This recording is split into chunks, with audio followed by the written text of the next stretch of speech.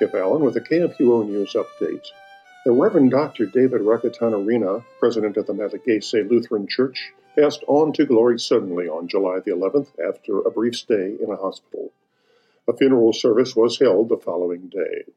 Because of the COVID-19 pandemic, a funeral open to the public was not possible, but the service was streamed online. During his presidency, the Malagasy Lutheran Church pursued a greater relationship with confessional Lutherans worldwide. In May 2018, the church voted to pursue altar and pulpit fellowship with the Lutheran Church Missouri Synod.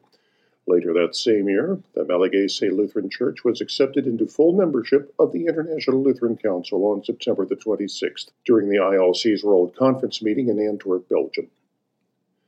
The U.S. Commission on International Religious Freedom decries the decision of Turkey's Council of State, the country's highest administrative court, to permit the conversion of the historic Hagia Sophia from its current status as a museum back into a mosque.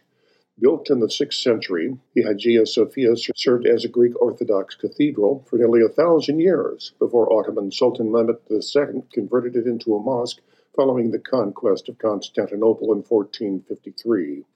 It became a museum in 1935, following the founding of the Republic of Turkey. In its 2020 annual report, the Commission recommended that the State Department place Turkey on its special watch list for engaging in or tolerating severe religious freedom violations. The present Hagia Sophia was completed in the year 537, and it remains standing today. The first religious services in the Hagia Sophia were held on December 27th in the year 537.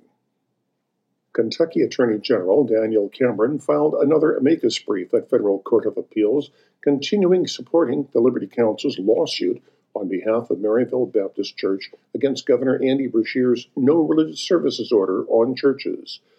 The Federal Court of Appeals has already issued 2 3-0 decisions in favor of the church regarding parking lot and in-person services. The church is continuing the case to obtain a permanent injunction against Beshear to prevent him from returning to the prior orders, which he clearly wants to do based on his oral arguments before the courts.